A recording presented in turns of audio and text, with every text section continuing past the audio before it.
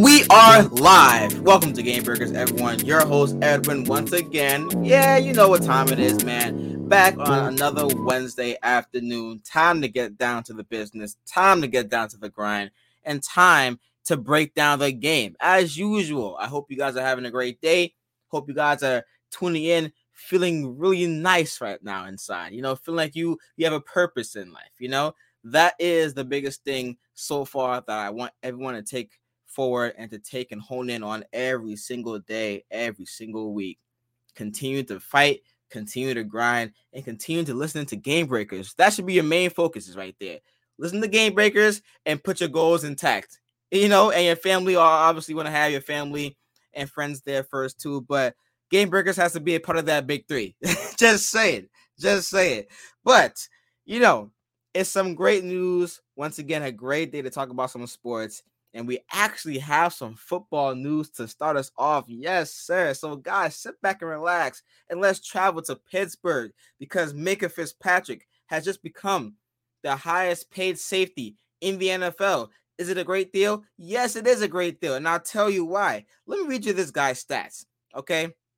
Since being traded from the Dolphins and since the age of 25, two-time first-team All-Pro, two-time Pro Bowler, 13 interceptions, 36 passes defended, 3 defensive touchdowns. This guy can get the ball in the end zone after picking it off.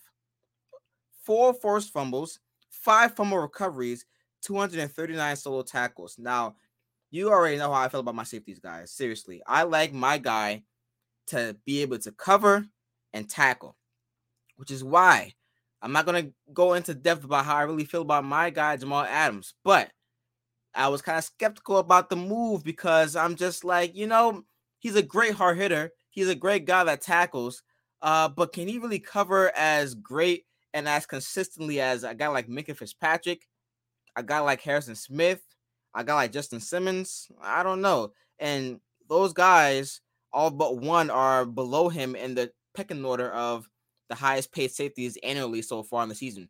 Right now, we have Minkah Fitzpatrick after agreeing to that 4-year contract that is worth more than $73.6 million, 36 guaranteed upon signing. He is now at $18.4 million. We also do have Jamal Adams next at 17.6. We have Harrison Smith at 16 mil, Justin Simmons at 15.3, and Budda Baker at 14.8 for the top 5 safeties so far in the league. Just have to give you guys another name out there. Eddie Jackson, 14.6. Now, is he a top 10 safety? Maybe, but is he a top 6 safety? Probably not. Anyways, moving on. My guy, Minkah Fitzpatrick, is that guy, okay? And let me tell you something, man. The Steelers have done some good, quiet business this offseason that I think that can still make them relevant into next season. Because even though I do have my slight hatred for the Steelers, goes way back when, since I was in middle school, actually. But these guys have had a nice, quiet offseason. I was just actually listening to Rich Eisen's show and listening to his podcast, and he was speaking about how this team, after drafting a QB for the first time in a decade, 2 decades plus probably, they still have no buzz. And that's good. You know, you want to make sure that you have scenery that is quiet and that is focused and that is committed to trying to get the job done. You know, it's okay to have the buzz around here and there, but this is one of the reasons why you drafted a guy in Kenny Pickett to Pittsburgh, because he would have that timeline to succeed. He would have a good head coach. He would have a good roster to be able to compete. And ultimately, I think personally that if they run the season with Mitchell Trubisky, they have a good shot at making the postseason. I'm going to say it like it is, to be honest, because I believe that Trubisky can utilize his athleticism and utilize that scheme. I know the offensive coordinator has not been the best so far, and some Steelers fans have definitely voiced that.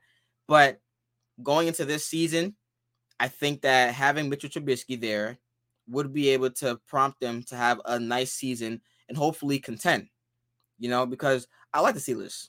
I like the whole team that they have so far. The receiving core is nice. The offensive line is in the works. It's not the best, but it's getting there. We do have a guy in Najee Harris who had 1,000 yards behind that dreadful offensive line last year.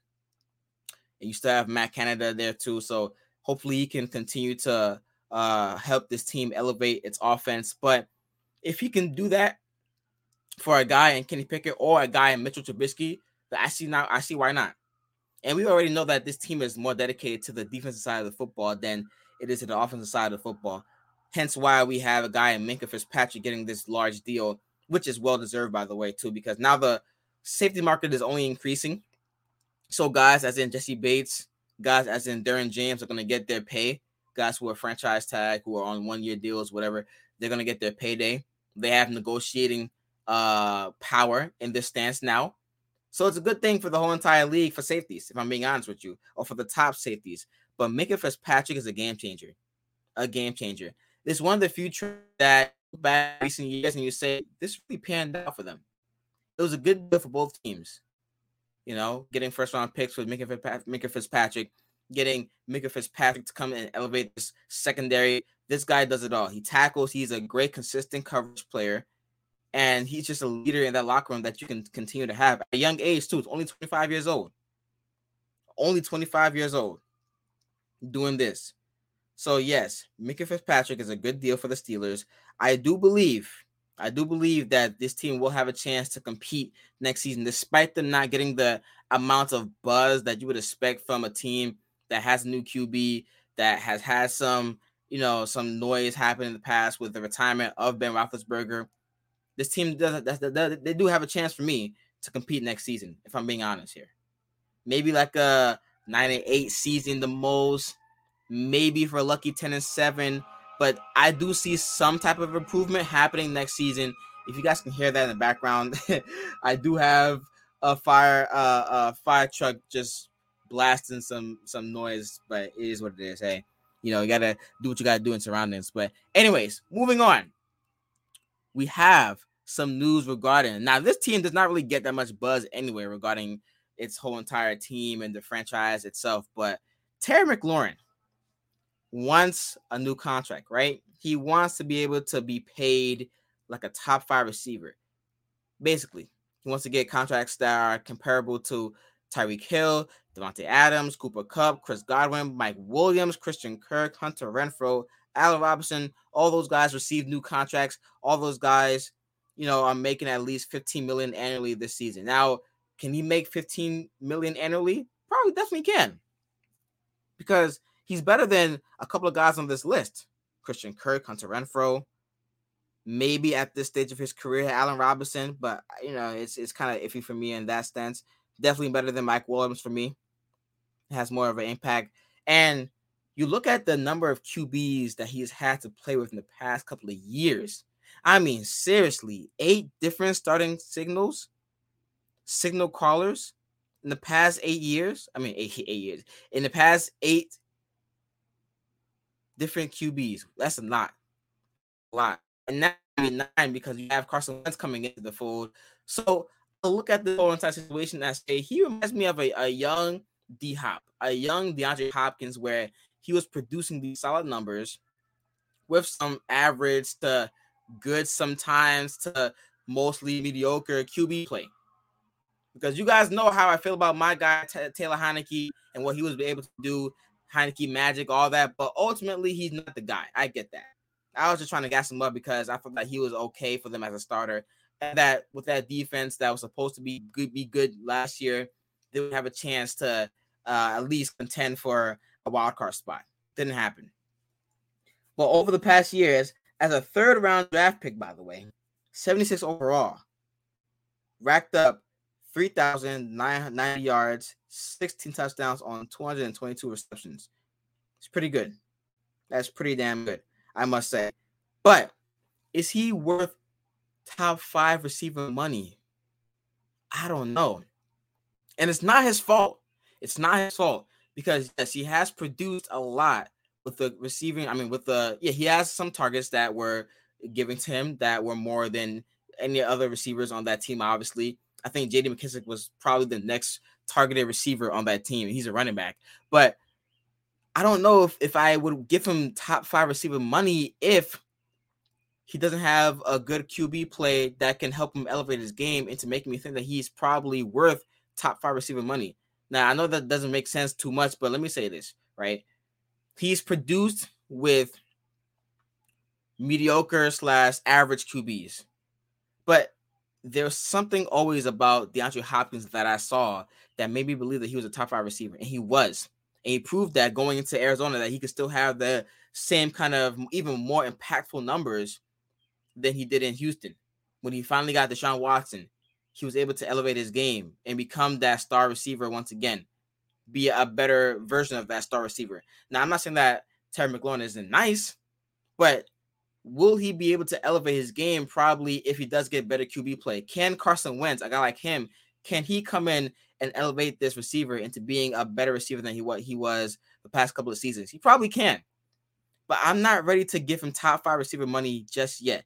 Top 10 receiver money, almost definitely. I think personally he has earned that right to have top 10 receiver money with the amount of QBs that he's had come in that door in the past couple of years. But let me wait out. If I were the GM, let me wait out. Let me say to myself, listen, I know that you are a great player, but giving you top 5 receiver money means there's going to be a lot of expectations put on the shoulders of McLaurin that I'm not sure he would be able to handle just yet until I see it. So I think that coming into the season, Carson Wentz is going to be probably the best receiver. Probably the best quarterback that they've had coming through that door in a long time, despite what people may say about Carson Wentz. But I want to see what these guys can do. Now, the system is very important. You know, this team wants to be able to play defense and sometimes pound the rock with Antonio Gibson. I get all that. But now that we have a QB that can kind of stretch the field and has the arm to push it down the field, we don't have to utilize these short route running trees and try to get McLaurin into space and try to have him get yak yards. Like, no. You know, I want him to see deep balls down there. I want to see a lot of taking shots down the field, stretch this defense and make sure that they have their honest defense out there so that they know that we can't get beat deep because McLaurin is going to be there. Now, he's not a speed demon himself, but now that we do have Carson Wentz, we have the opportunity to push the ball down the field more times than not. Taylor Heineke, Ryan Fitzpatrick, those kind of guys, not really the guys that you look for when it comes to trying to hit home runs down deep. It's not their game. It's not their game, you know? So we'll see what happens. But I do like the whole idea of him trying to push for a top 5 receiver contract because if we're being honest, he has definitely made a case for it. I just don't know if I would give it to him. I don't know. But Scott Turner, though. Scott Turner, your job now to make sure that you get the most out of Carson Wentz and get the most out of this whole entire lineup that you have right now, because now you have Carson Wentz, you still have Terry McLaurin, you drafted a receiver, Jahan Dotson, first round pick too. You know, you got to make sure that everything works well, and everything goes around. Because let me tell you something, man. If we don't have at least a top 15 offense next season from this guy, nah, it's not good enough for me. It's not. Yeah, it's going to be in the works. There's going to be some kinks to run out. Of course, we get all that. But I think that this team has enough talent on offense to at least be a middle-of-the-pack team in offense next year. At least that. So we'll see what happens, but I'm liking the pieces. I'm liking the chances to compete next season. Obviously, I do believe that the best team in the NFC East right now is the Eagles, if I'm being honest.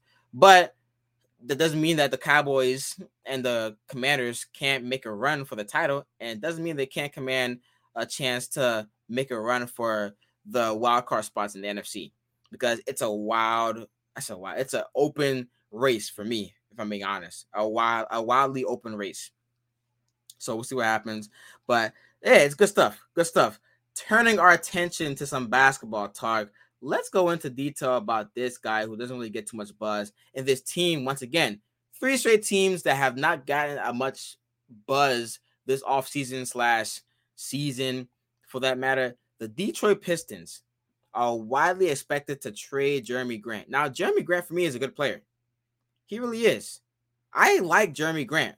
I think that whatever team he goes to, obviously this is going to be the case for any player, but you know, whatever team he goes to, he can really elevate that team in a sense of trying to make them a contender.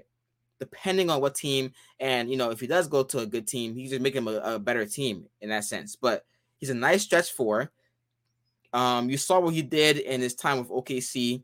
That's when he really broke out, 13 points. Then he had a nice okay season in Denver, 12 points, right? But in Detroit is where he finally put everything together, and he had that nice offensive package that we wanted to see him grow into coming into the league. And so far, he has done that. Past 2 seasons has averaged more than 19 points plus, pretty much. Pretty good for me. Pretty good. So looking at a team in Detroit, they can get a lot from trading away Jeremy Grant. Not a lot, as in like a couple of first round picks, probably not. But I think you could probably get a first round pick in that. Definitely can. Because we saw so many times these past couple of seasons, these players that I don't even think are worth first round draft picks, they're included in the deal. So yeah, you definitely can. And Jeremy Grant is a player that whatever team he goes to, by the way, that needs a stretch four, that needs some offensive scoring threat, that needs a guy that can be versatile on defense, can do that. He can come in there and do the job. So Jeremy Grant, for me, I like the idea of trying to trade him because let's face it, guys, man, he's not going to be able to help this team win it in the near future. Once again, this Detroit team needs more picks. They need more talent. They need more young pieces there. They need a philosophy that is built that I feel as though even though he is a nice player, they can expedite that process of trying to be relevant again in the East if they can find a way to trade Jeremy Grant and get some more pieces and more picks for him. But depending on what team he goes to, there was some rumors about him going to the Chicago Bulls. Now that we do have a need, I guess you could say, quote unquote, the Miami Heat, for some Heat fans that are saying that. But I think the Bulls would have been a great fit for him. A great fit. I'm not really too keen on Patrick Williams. I'm not too keen on Derek Jones filling in at that stretch four either. So, yeah, if you find a way to get Jeremy Grant, yes, they had some key injuries last season, but I think he would be a really good fit for them. Seriously. And this team, if now that it's suspected that Zach LaVine is going to be signed for the team, it's suspected that he's going to do that. Now you have to find a way to expedite that process and that timeline of trying to win now. Because you got DeMar DeRozan, you got Zach LaVine, 2 stars already right there. Okay. You have Lonzo Ball coming off of that injury. He's going to be back next season. Alex Caruso is still there, the guy that single-handedly took over Game 2 against the Bucks in the playoffs, right? On defense. You have a nice young piece in Ayo Dosunmu. These guys can help you win. And now you get a stretch four that can help you score the basketball. I'm not sure what they're going to go into when it comes to exploring any options with Vucevic, but he's still there for the moment. But you get Jeremy Grant, and maybe you sign a big in the offseason because let's face it, guys, this team was really, really, really small last year. Really small. Smallest team in the playoffs, probably, if I'm being honest. So you get that. Maybe you sign a Dwight Howard or a Mo Bamba. It doesn't matter who it is, to be honest. Someone who's just bigger than Vic Vucevic. Vucevic is a guy that's not. He's a power forward. He's not a center. He's a power forward. I know he plays center, but he's a power forward. He's not big enough to play center for me. Now he doesn't have the body mass to do so. He does a good job of stretching that floor and pushing out the big to have the penetration aspect of the game for DeMar DeRozan and Zach LaVine, sometimes Ayo Dosunmu, Kobe White, but he's not that guy when it comes to the center department. But I do like the idea. Trading away Jeremy Grant does give Detroit some options to rebuild, and you never know. Cade Cunningham is there. I like that piece right there for them. He could find a way to really make this team a much better team in the future. I'm not saying they're going to be a playoff team in the near future. That's not what I'm saying at all. But what I do believe is that having a guy that is not going to help you win right now, that can get you the most for your buck right now, and trading him would be a good option for this team moving forward. All right. Now, this news is kind of a bit old, but I wanted to give them their props. Getting your coach back, not getting a coach back, but extending your coach, Taylor Jenkins, Memphis Grizzlies, signing a multi-year contract extension. Taylor Jenkins, great job this year, man. I mean, led this Memphis Grizzlies team to second in the West. He was second in the NBA Coach of the Year award in voting. He had his team do great job, top 6 in both offensive rating and defensive rating. Was one of the best teams in rebounding, probably the best team in rebounding, at 49 rebounds per game. Offensive rebounds per game was 14. Did a great job. Led the NBA in steals, 2 blocks. This team was doing a good job. And he actually put all these pieces together when it came to how they developed their pieces, the young players, Zaire Williams, who I was a big critic of coming into the league, but he has proven to be a good piece for them. You know, Killian Hayes, Xavier Tillman, who's a nice piece for them off the bench, did a good job over there. Brandon Clark is the guy I was thinking about. Obviously, John Morant, most improved player for a reason, right? Desmond Bane. So all these guys have done a good job. Jaren Jackson was a great rim protector this past season. So, yes, did not end off the way they wanted to. I mean, losing to the Warriors is not really a bad thing to do in the league anyway. But, I mean, since that you were the second seed, you were, quote-unquote, for all the pundits who just look at numbers, the favorites. But we know you weren't the favorites going into this series anyway.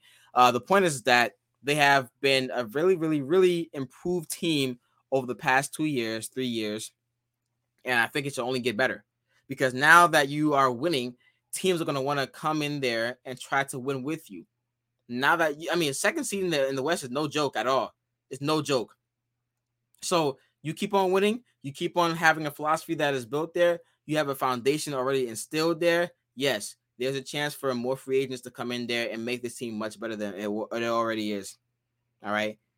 Franchise record won 11 consecutive games, too, by the way. Cannot forget about that. Taylor Jenkins, for me, one of the smartest coaches in the league so far.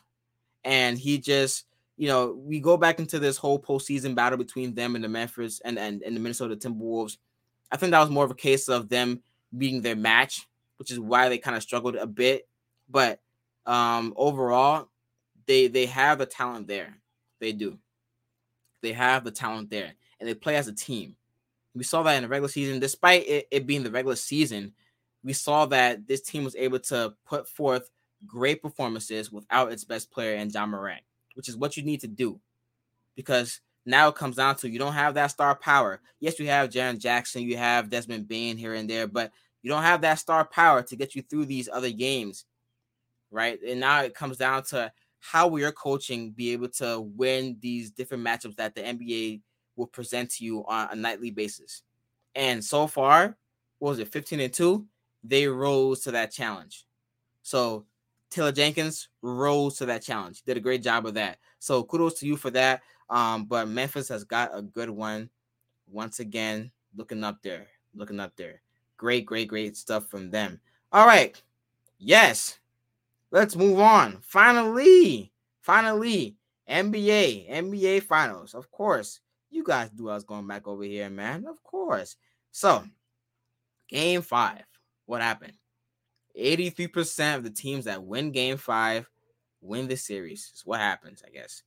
All right. So, remember that guy that I was telling you guys about that has had a steady postseason of just being the unsung hero for this Warriors team? Wasn't Klay Thompson. Of course, it wasn't Draymond Green. It wasn't Kevon Looney, even though he does have a case. But it was Andrew Wiggins. A guy who has defended Jason Tatum and has caused him to shoot 5 of 15. A guy who has played a role, actually, in causing Tatum to have 95 turnovers, the most in the single season postseason. Most in the single postseason run. It's not good at all. Not good at all. Or postseason or season, whatever the case may be. But you know what I mean. Point is that my guy Wiggins, Game 5 Wiggins, to have 26 points, to have a whole offensive groove that he was able to get into early on. And it wasn't just this Game 5 that we saw. Oh, he did it in Game 4 too. Did it in Game 3. Wasn't as much points, but steady scoring. and just being around the basketball, just being around the right moments, and also defending at a high level prompted them to win this game by 10 plus points when their best player so far, quote unquote, Steph Curry, did not make a single three in that game. Shot 9 3-point attempts, did not make a single one. Wowzers. Wowzers. All right. But ultimately, that's why you have the best team overall in the NBA, in my opinion, to back you up. Off the bench, Gary Payton, 15 points. Once again, the cutting aspect came back in game 5. Was not there in game 4. I mean, it was okay. It was there in game 4 somewhat, but was not there in game 3. But game 5, it was there. The cutting, Jordan Poole off the bench, 14 points, efficient game. I think that he did a good job of just making better decisions. You know, there was that one play where he had a step back three, he chucked it up, he bricked it really badly. We saw Steve Kerr's face. It was pretty bad. But overall, game 5, he made some good decisions. And ultimately, he came off the bench and had a productive night. But let me tell you about my guy, Draymond Green. What did I say before this game happened? I said that I refuse to believe that he's going to have another bad game. And this time, this is the Draymond Green that I know. 8 points, yes, that's him. 7 rebounds, yes, that's him. 6 assists, yes, that's him. That's the Draymond Green that I know. A guy that also defended at a high level in game 5 for me. Did a good job. Because, yes, this was a low-scoring game. But partly was that because of Draymond Green coming back to life. Coming back to life. In the first half, the Celtics were stumped. You know, and it goes back to the whole idea of turnovers. Once again, Celtics. Once again, we have 18 total turnovers. Cannot win a basketball game like that. And I thought we were seeing something that was never going to be done again, where this team comes back. It was getting pummeled in the first half, pretty much, right? Warriors come out really strong. They were up by, I think it was 20-8, 24-4 at one point. I forgot what it was, but they were up by 20 points. You know, they maintained that lead in the second quarter, okay? And then the Celtics come out in the third quarter, punch back, and it's game time. It's game time. They didn't make a single three, I believe. They didn't make a single three in the first half. Second half comes, and finally, it took them 5 games to do so, but finally, they come out in the third quarter punching back. They made, I believe, 7 consecutive three-pointers. Insane. Scored 35 points. Outscored the Warriors for the first time in a long time in the third quarter. But in the fourth, we kind of saw the unraveling again. Turnovers that were kind of sloppy. Missed buckets, missed shots. At some point in the beginning of the fourth, they could not buy a bucket again. You know, and it turned into a blowout later on in the game. But Andrew Wiggins, man. Andrew Wiggins did his thing. Guys, this guy has, as a guard too, by the way, 16 rebounds in one game. And then the next game, 13 rebounds. What? As a guard. Oh, nah. I'm not sure about that. You cannot, I mean, from a Celtics standpoint, you cannot let this guy have 13 rebounds. You just can't. You just cannot. Celtics also shot terrible from the three. It wasn't terrible. It was actually the Warriors who shot the worst, but both teams didn't shoot the ball well, is what I'm trying to say. 11 of 32, 34%. Warriors, 9 of 40, 22%. Ooh, that's rough. So on a night where the Warriors shoot the worst out of either teams from the three-point line, they still find a way to win the game by 10 points. That's insane. Because overall, the Celtics shot 41%, which is not terrible, but Warriors shot 46%. And in the paint, 50 points to the Celtics 36, that should be where you dominate. But apparently that's not what's happening. And, you know, it goes back to the whole idea of the stars. Tatum did a good job, 27 points, 10 of 20 shooting. But Jaylen Brown, I mean, he has that dog in him sometimes, but sometimes that dog is too much. I was actually talking about this on Chris J's show. Shut up and listen. Make sure you guys go tune in for that. But this guy, Jaylen Brown, it's like Tatum has the imbalance of trying to be aggressive. Jaylen Brown has the imbalance of trying to make the right basketball play at times. There'll be times where he just drives down the court, he gets stripped. Maybe in that situation, he probably should have passed the ball out to a teammate when he saw that double team coming in. When it comes to Tatum, he's not aggressive enough. I mean, bro, Steph Curry's on you. You should never settle. You should never settle. You should never pass the ball. Never. So that's their biggest issue right there. That's the biggest issue. A lot of these turnovers in the fourth quarter were probably because of Jaylen Brown's inefficiency to be careful with the basketball, to be clean with the basketball, and that's what happened. But he also shot terrible from the field. 15 of 18, didn't make a single three. That's not good enough. That's not. It wasn't a crucial game to win, but it goes back into who's going to take control of the series.